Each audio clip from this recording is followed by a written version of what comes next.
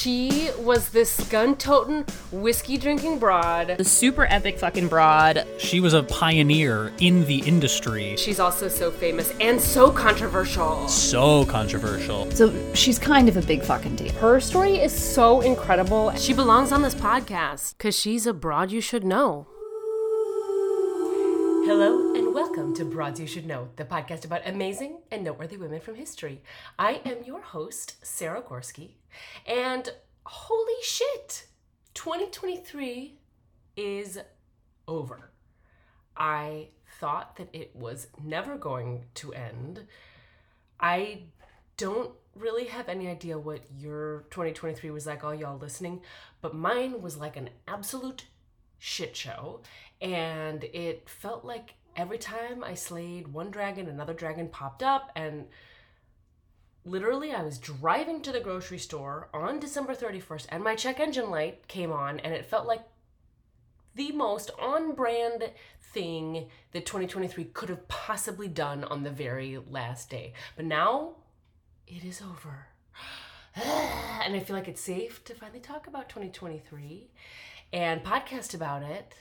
And so I'm here to say sayonara 2023 and suck it. And now let's talk about broads in 2023. I like to do every year on the podcast here, I like to do a recap of some of the broads that we lost last year. So let's just take a couple of minutes to talk about some of the really notable losses. This is not really a very comprehensive list. It's really kind of the broads that stuck out to me as broads who I think have a really iconic place in at least American history. Admittedly, I don't cover much of the world in today's pod, even though women all around the world did amazing things. But the broads who had kind of crossed my pathway just generically in life and then in some of my research here. So two of them we talked about very recently, actually. So I'm not going to go very in-depth in them. But first of all, we have Sandra Day O'Connor, the first female justice of the Supreme Court. We lost her this year, very recently, at the end of the year. And, you know, I think Chloe and I talked about her a little bit we did a little recap toast to her and to Rosalind Carter, our next broad. There were lots of things I didn't know about her. I didn't know that she was actually kind of a conservative justice, like a Republican, but now by today's standards and how extreme the Supreme Court's gotten, she probably would be more of a moderate, almost considered a liberal. But despite that fact, the party then was not the party of today, and she did a lot of amazing things for women in her work on the Supreme Court. And so she was quite an icon in American history. And then, of course, we have Rosalind Carter, sweet Jimmy Carter's wife, who passed very recently. And for me, she's always stood out as this kind of beacon of somebody who just does good in the world, like a female Mr. Rogers. Her and her husband, former President Jimmy Carter, both just have been working for Habitat for Humanity even into their 80s and 90s, and they continue to serve the people, and that's what they've always done. And I have a personal appreciation for people who really walk the walk in that department, because I think a lot of politicians and their families will say that that's what they're all about and that's what they do, but they're not really the ones that are hammering the nails and getting it done. And so Rosalind Carter was, another icon of American history. So next, we also lost, and many Californians will know, and I think also lots of people because it was in the news widely, but we lost Dianne Feinstein. And there is a lot to say about this broad. Maybe one day I'm going to do a whole episode on her, but for the sake of keeping this particular episode moving, I just want to make sure that we acknowledge that the last couple years of her life, wherein she hung on to her job even though she was probably long past retirement. I don't think that the end of her life there should overshadow all of the things that she accomplished in office. She accomplished some amazing things, including she was one of the main people behind the federal assault weapons ban, the Lake Tahoe Restoration Act, and she also went toe-to-toe with the CIA to hold them accountable for their torture techniques.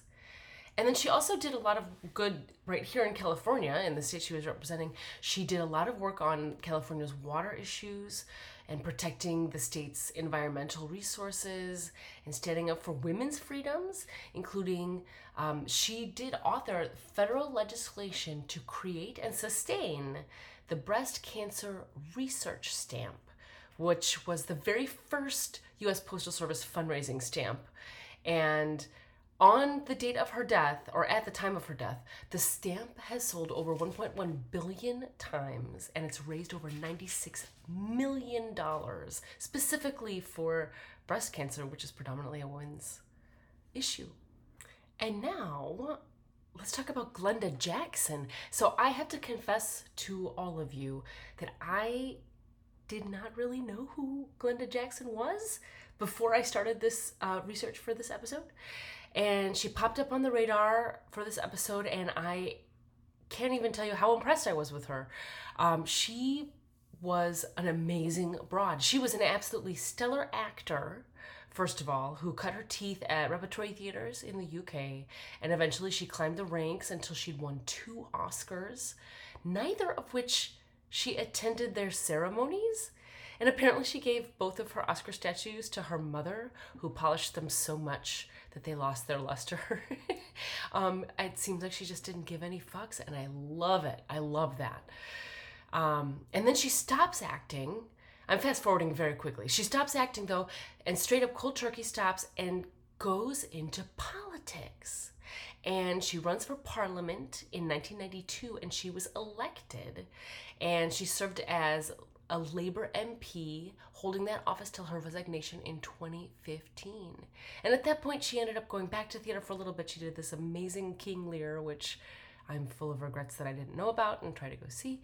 But she was just astonishing. So you can catch her work, obviously, in film, but also the politics part of it, like, I'm just amazed. I'm amazed. Because not all actors who go into politics are actually good at their jobs and know what they're doing. And so when Cohen comes across our feed, I think it's just extra amazing. The next broad that we lost this year might have invented the word iconic, or the word might have been invented about her, I feel like. Tina Turner. What an incredible icon she was, particularly for the boomer generations, like my parents, aunts and uncles.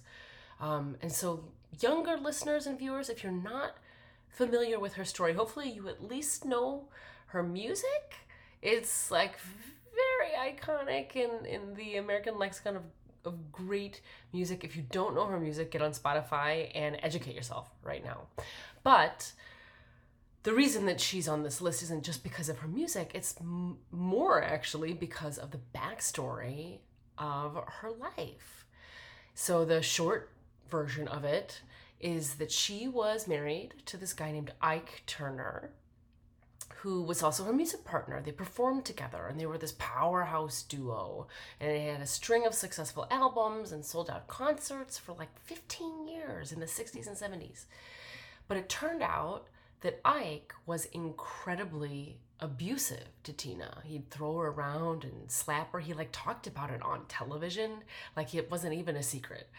And Tina ended up leaving him. And there's this epic story where she walks away from Ike with only, quote, 36 cents and a mobile gas card.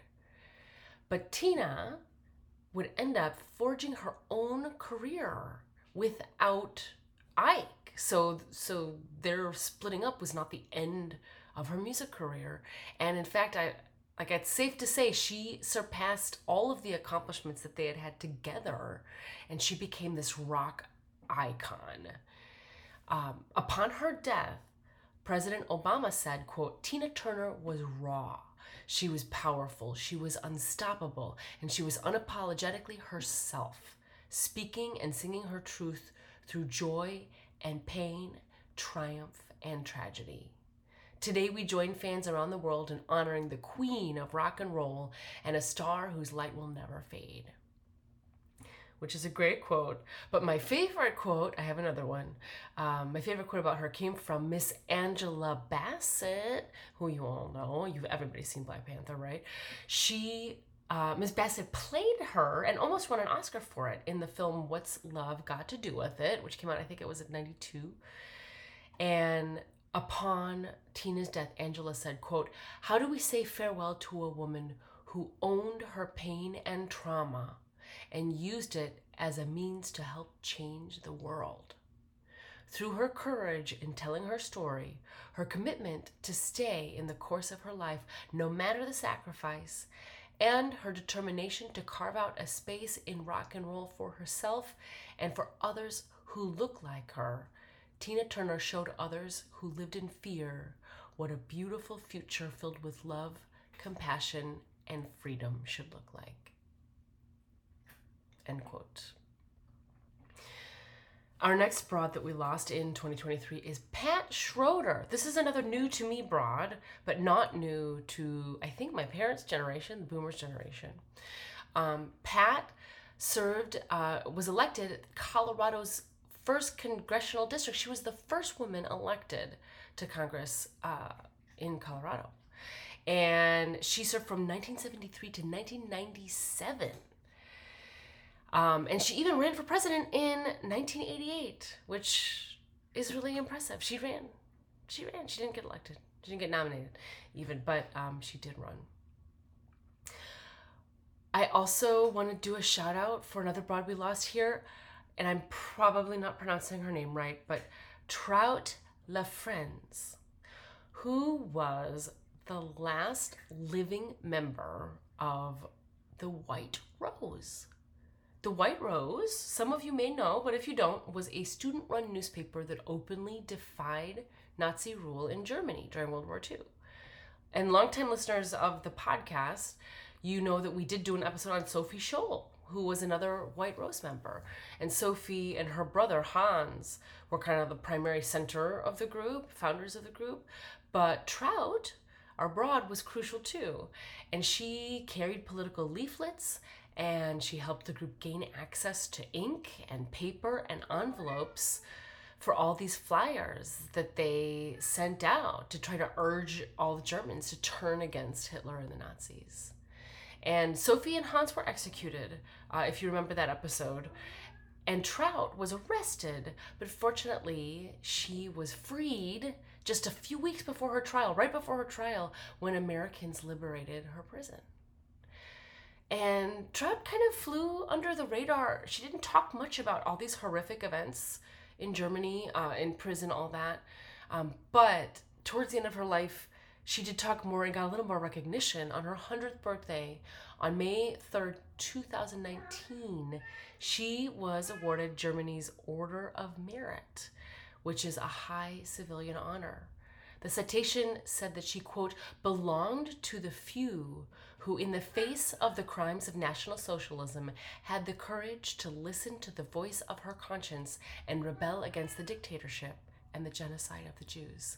She is a heroine of freedom and humanity. And next, last but not least, we have, and I'm going to probably pronounce this wrong as well, we have Judy, either Heumann or Homan. Apologies, everybody who I'm saying it wrong. Judy was an internationally recognized advocate for the rights of disabled people.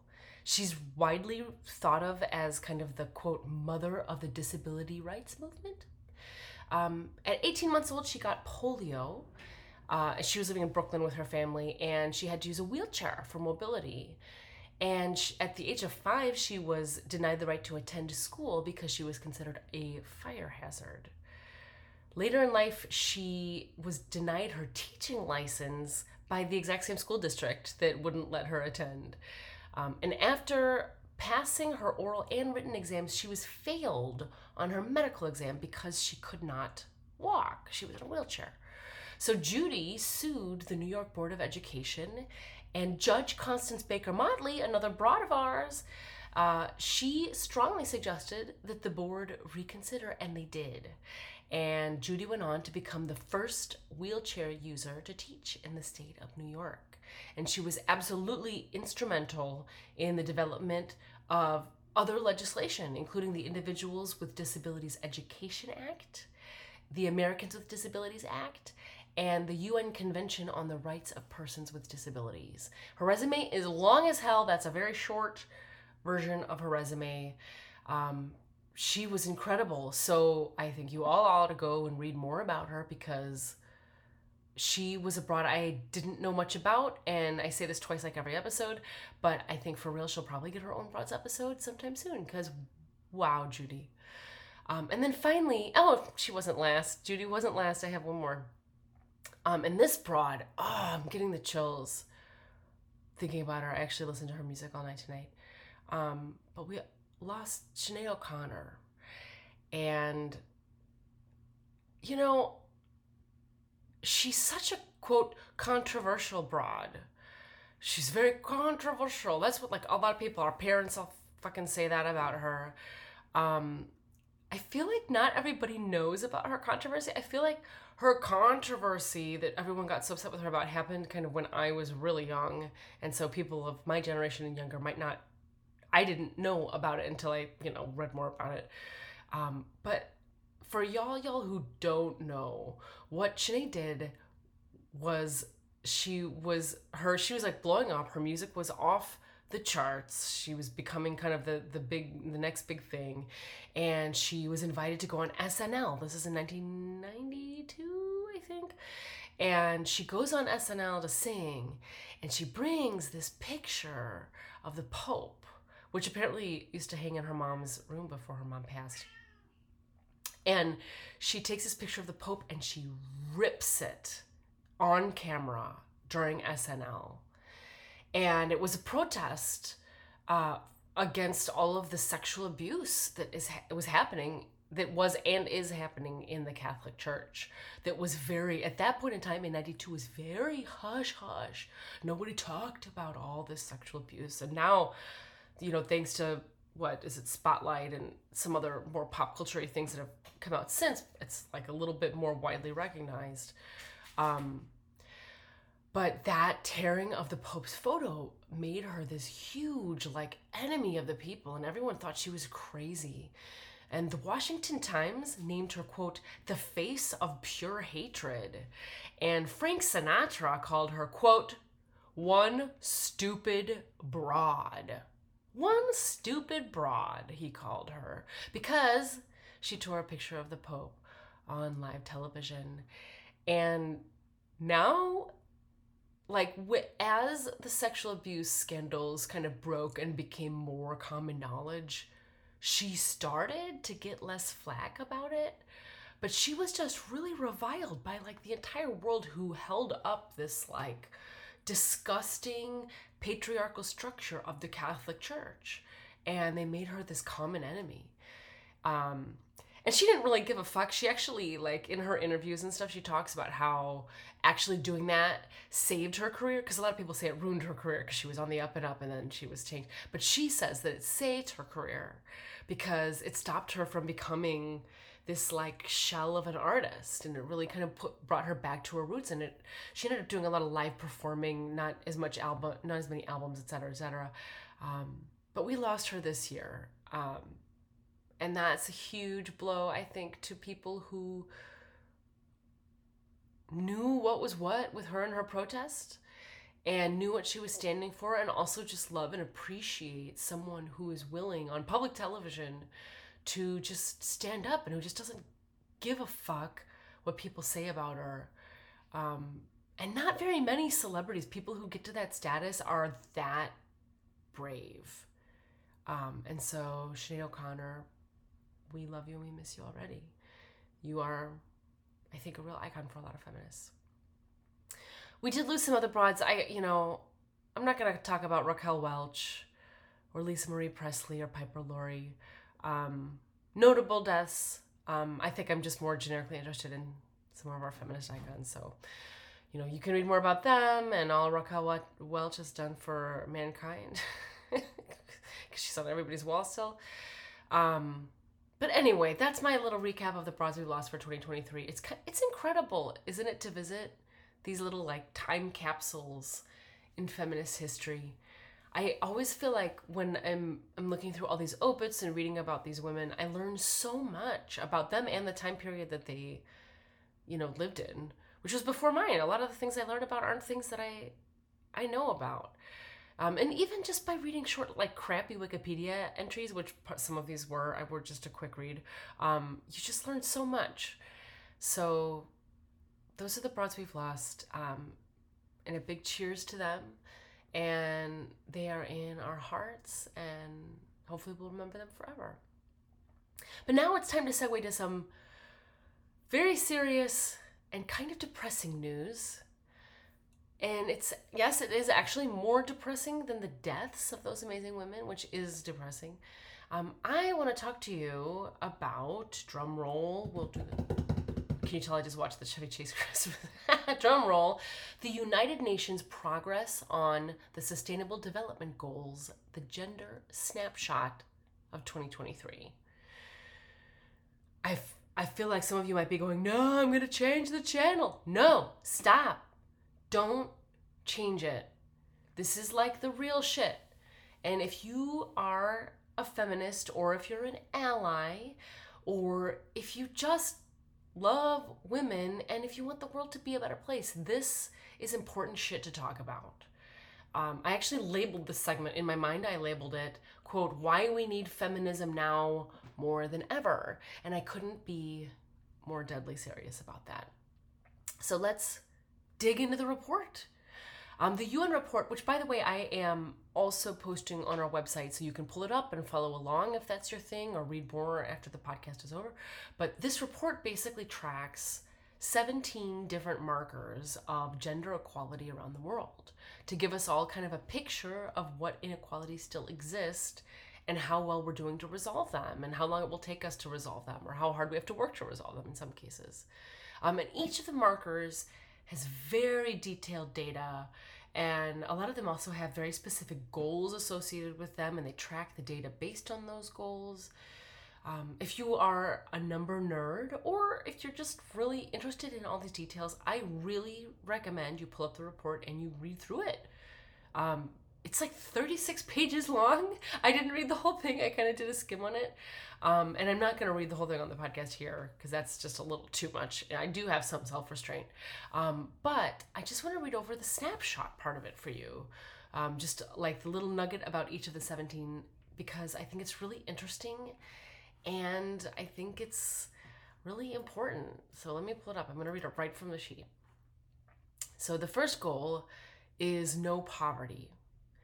And I'm just gonna straight up read the text. Sometimes I try to reword it, so it doesn't sound like I'm just reading. I'm just gonna read it because I feel like they worded it this way for a reason. So no poverty. If the current trends continue, over 340 million women and girls will still live in extreme poverty by 2030. Progress will need to be made 26 times faster to reach the no poverty goal by 2030. Goal 2, zero hunger. Close to 1 in 4 women and girls are expected to be moderately or severely food insecure by 2030. Addressing gender gaps in agri-food systems can reduce food insecurity as well as boost global GDP by nearly $1 trillion. Number 3, good health and well-being. Between 2000 and 2020, maternal mortality declined by 1/3.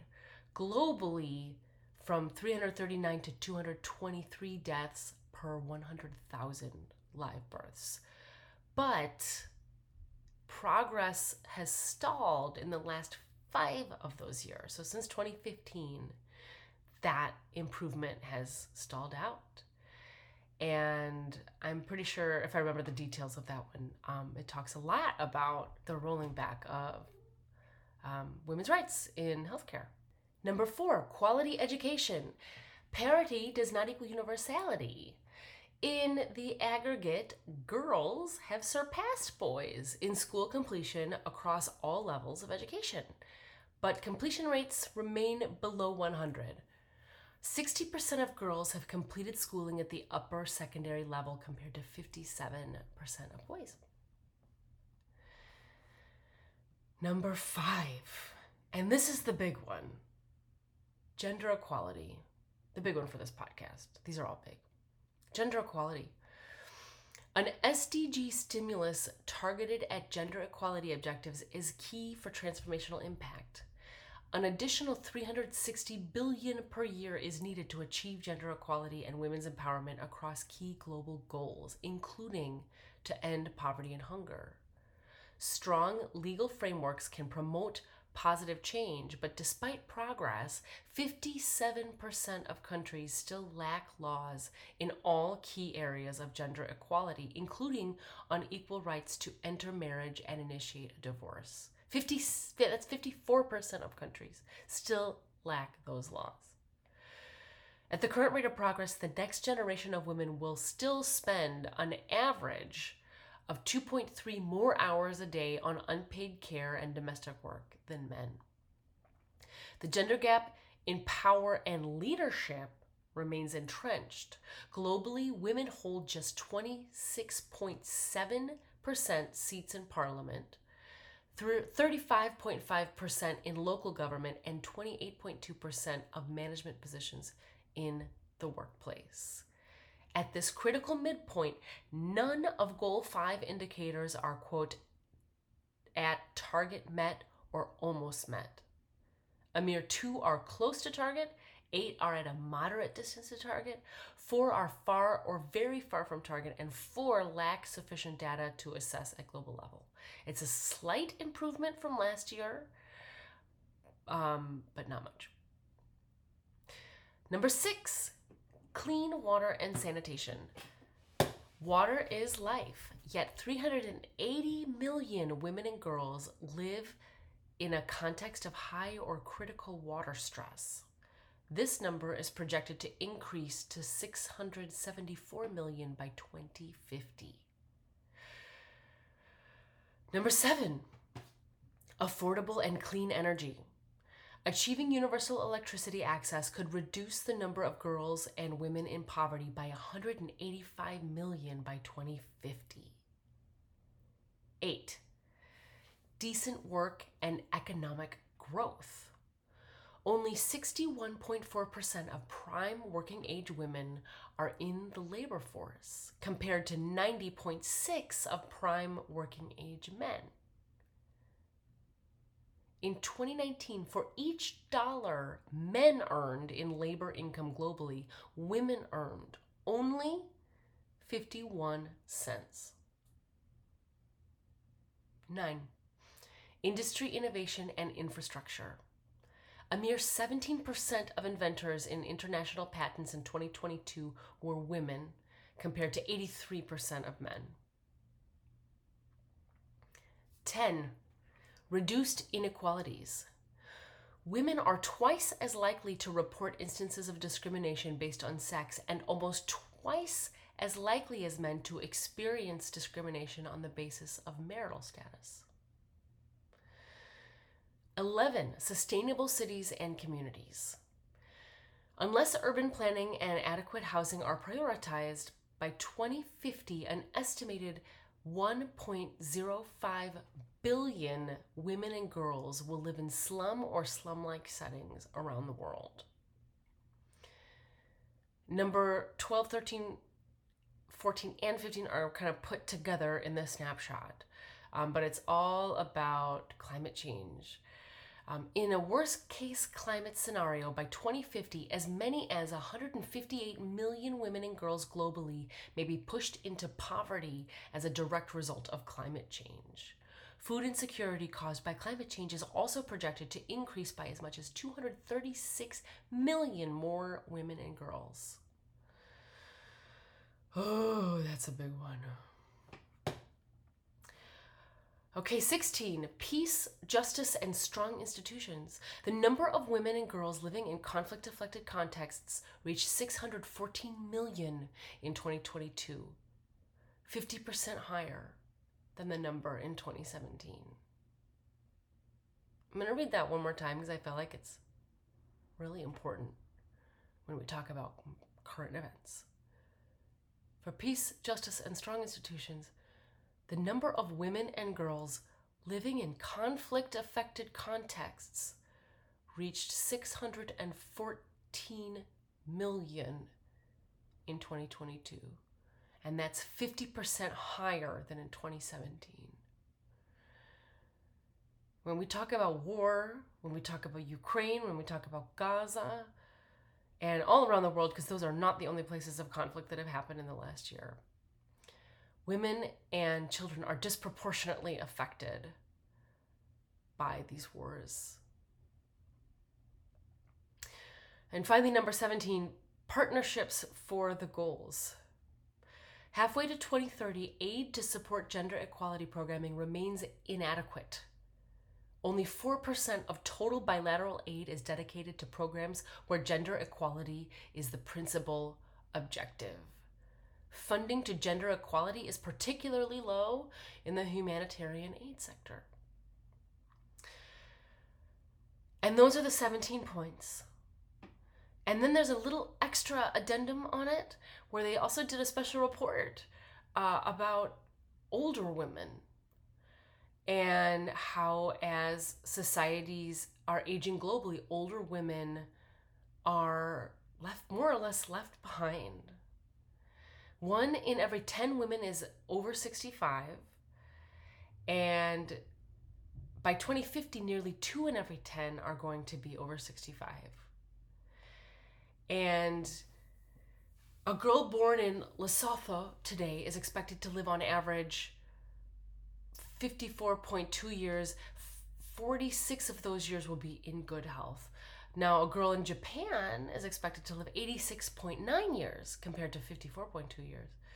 And in the EU, at age 65, 33% will need long-term care compared to the 19% of men. It's a really interesting report. That one goes on and on as well, and I'm not going to read it in depth here for you, but a lot about how older women are affected and how they are left behind by all of these things: violence against women, not receiving pensions, etc., etc. So that is the overview of the report of the progress on the Sustainable Development Goals, the Gender Snapshot 2023 from the UN. And you can tell, they're very thoughtful. Obviously, all of these goals and numbers are it's a very complex way of gathering data and making all these predictions. And it's also just really, it's a real distressing look at how, we think we've made progress. I mean, maybe not so much since abortion rights, are at war here in the US. But whatever progress we've made so far, whatever all these women that came before us have done, it's still just not enough. There's still so much inequality and so much suffering, especially in war zones, but everywhere. And, I don't like to end on a downer, but this is kind of a downer. But what I do want to say is, I'm sure nobody gives a shit about what is on my nightstand. But I have spent a lot of time, not on purpose even, but accidentally reading a lot of books about hope and how important hope is in the world today. And even though I'm getting emotional, can you tell? YouTube, you can tell. But these numbers are really upsetting to me, especially when it comes to gender equality, especially when it comes to what happens to older women. But I do still have hope that change is possible. And I do believe that each one of us can make change happen every day in small ways, and small ways lead to big ways, and big ways lead to giant ways. And I know that not all of us are Greta Thunberg, who's doing this amazing, huge work, but every day the things that we do affect the whole world, including what we teach our children, right? And what values we instill in them. And I want to move into 2024 holding really hard to that hope, and knowing that even our small efforts are never in vain, and that each one of us can make a difference every day. And I believe that one day we're going to see better numbers in this report, but I also believe that we got a lot of work to do. And so I am here with you, and I'm ready to do the work, and I hope you're ready to do the work.